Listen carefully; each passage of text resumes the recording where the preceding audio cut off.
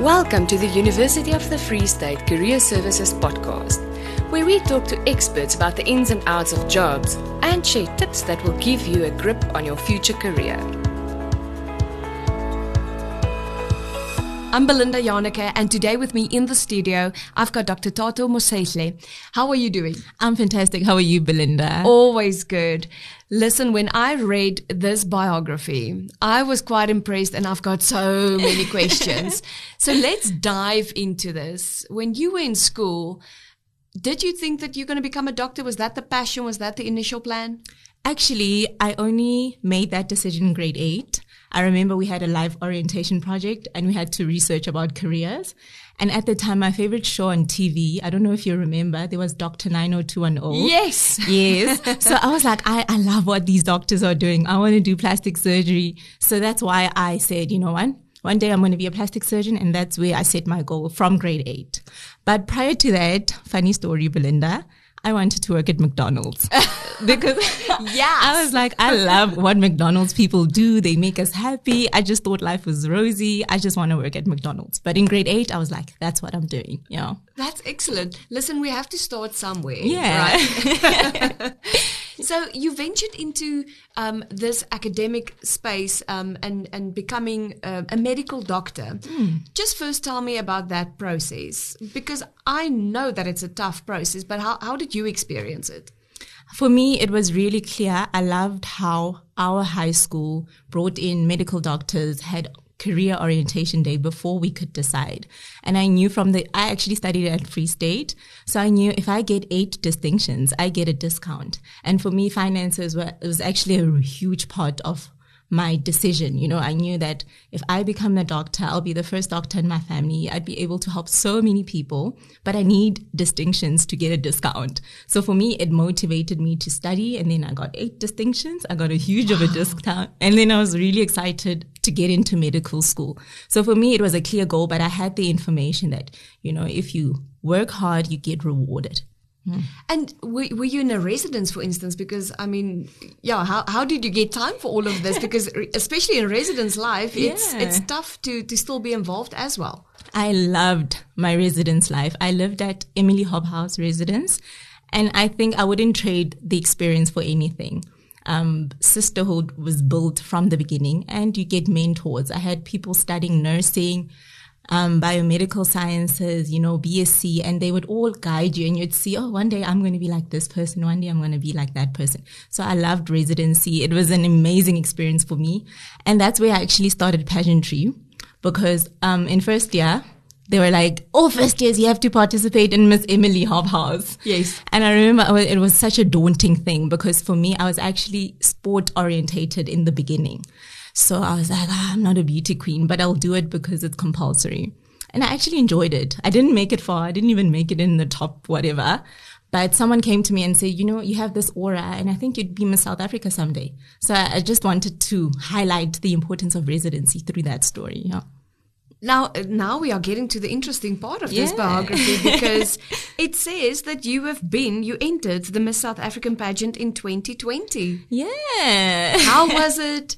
What did you learn from that experience? Yeah, it was such a beautiful journey. I wouldn't do it again just because of how tough it was. But I've learned so much about myself, so much about the power of women, so much about the power of a voice, you know.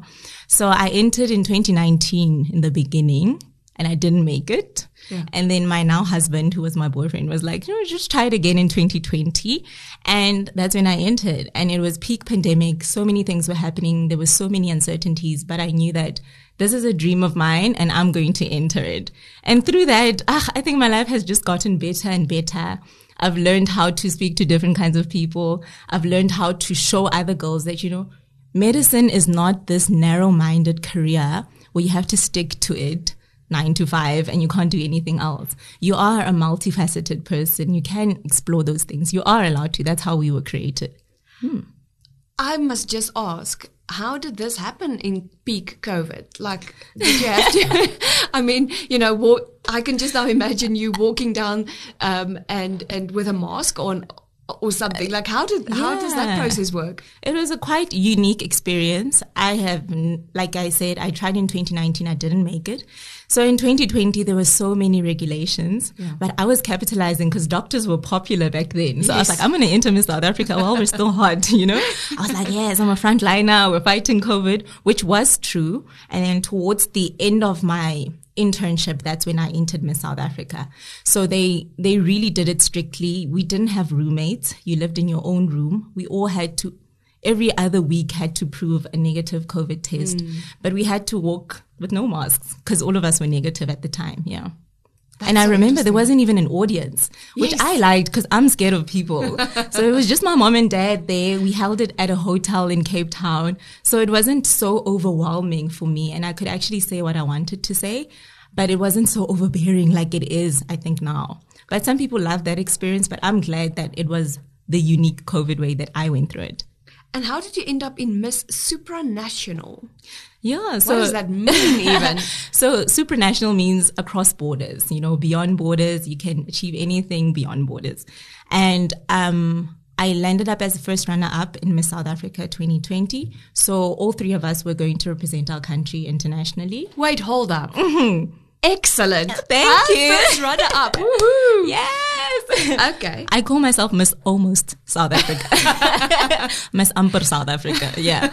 So I was first runner-up, and so I was appointed as Miss Supranational. It was the first time the organization held the license, and I was the first one from Miss South Africa organization, and I had a blast. It was held in Poland, and I always say, like, I was so surprised when we get there because of the other ladies that have represented us. Other countries respect South African women. I wish we could see ourselves through the eyes of other women. Like, they were like, South African women, you guys are smart, you guys are beautiful, you're well-spoken. I was like, okay, I need to step into this that the world already sees about ourselves. It's unfortunate that I think in our country it's often overlooked. You know, so many things are against women that we don't see the power that we have as South African women.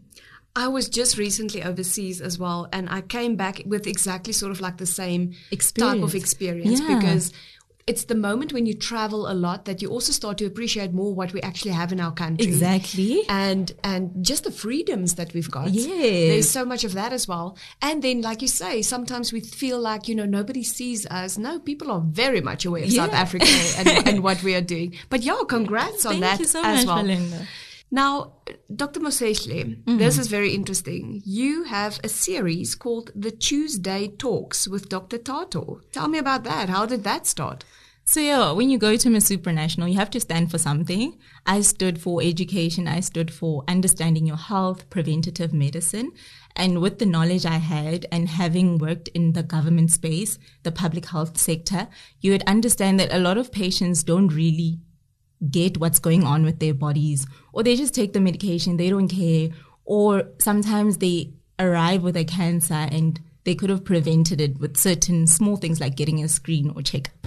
So I went through to Miss Supranational with a campaign, and it was called Tuesday Talks with Dr. Thato, where every Tuesday I just posted a video between 5 to 10 minutes where I just educated people. And are you still running that? No, I'm going to release season 2 soon. Oh, that's wonderful. Season 2, it will be more about my life, because I'm at a point where I didn't think I would be. I'll elaborate further. You know, after medicine, you study medicine, you do internship, you do community service, and after that you get a job. I got married and then moved to Bloemfontein, and there were no jobs. Yeah. So now I'm freelancing, I'm doing influencing, I'm a makeup artist. I'm sort of rediscovering what it means to be a doctor, because I think sometimes as doctors, the title defines you. But now I'm learning to define the title, you know. Yes. So I work when I want to work, which is amazing.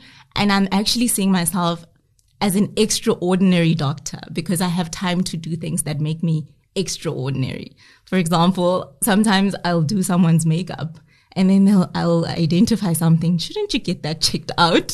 So I'm very versatile, and I actually loved it. In the beginning, it's obviously disappointing to feel like, everybody's working in a 9 to 5. But I'm at a point where I'm enjoying my flexibility and I'm exploring who I am. So I absolutely love it. That's brilliant. I mean, we must get you a name like something like the One-Stop Shop. Yes. One-stop shop for everything. Yes. So that is very interesting, doing makeup and being so versatile. Have you done that in school as well, always being versatile, like a little bit of sport and a little bit of this and Definitely. I did sports, public speaking. I had this thing called a white blazer. Mm-hmm. It means you just achieved everything. I was an overachiever, I'd say. But I don't think I'm an overachiever. I just like to explore some things when they're interesting to me. Because I feel like if you're interested, it means there's something that you can do, and then you can pursue your purpose and you can discover something amazing and impact so many people. So for me, I've always tried everything. I never thought I'd be in pageantry, like I said. My role model was Caster Semenya. I was like, I'm going to be an athlete. Yeah. And then I got a knee injury in first year. I was like, what the hell is this? And through that knee injury, I was redirected. I couldn't run. I couldn't play netball, but I could at least walk. And that's how I did it. Yeah. And where do people follow you then for this next series that's going to come out? It's Thato Mosehle on all social media platforms, Facebook, Instagram, but I'm mostly active on Instagram. And is there already a TikTok account? I'm addicted to TikTok, so I uninstalled it. But there is an account, but I don't post anything there. Okay. I'm going through a detox. Yeah. Yeah, that's better. Yeah. Sometimes you can just go down that wormhole and then it's, Yeah. It's time for our fire questions. Are you ready? Fire away. Sweet or salty? Sweet girl. Every morning I pray. My favorite word is Yane. I cannot live without my husband. Yes. Love, love, love. I will never ever smoke. Good. Never. I hope to live out my purpose and to be happy. This was a brilliant talk with you. Thank you so much for your time and being willing to come all the way down to our studio. I really appreciate your time and all of the best with this freelancing and everything else that you are busy with, or the one-stop shop. Yes, thank you so much, Belinda. I thoroughly enjoyed our interview. See you next time. That's it for now. Listen to all our episodes to make sure that you get into the fast lane of career success.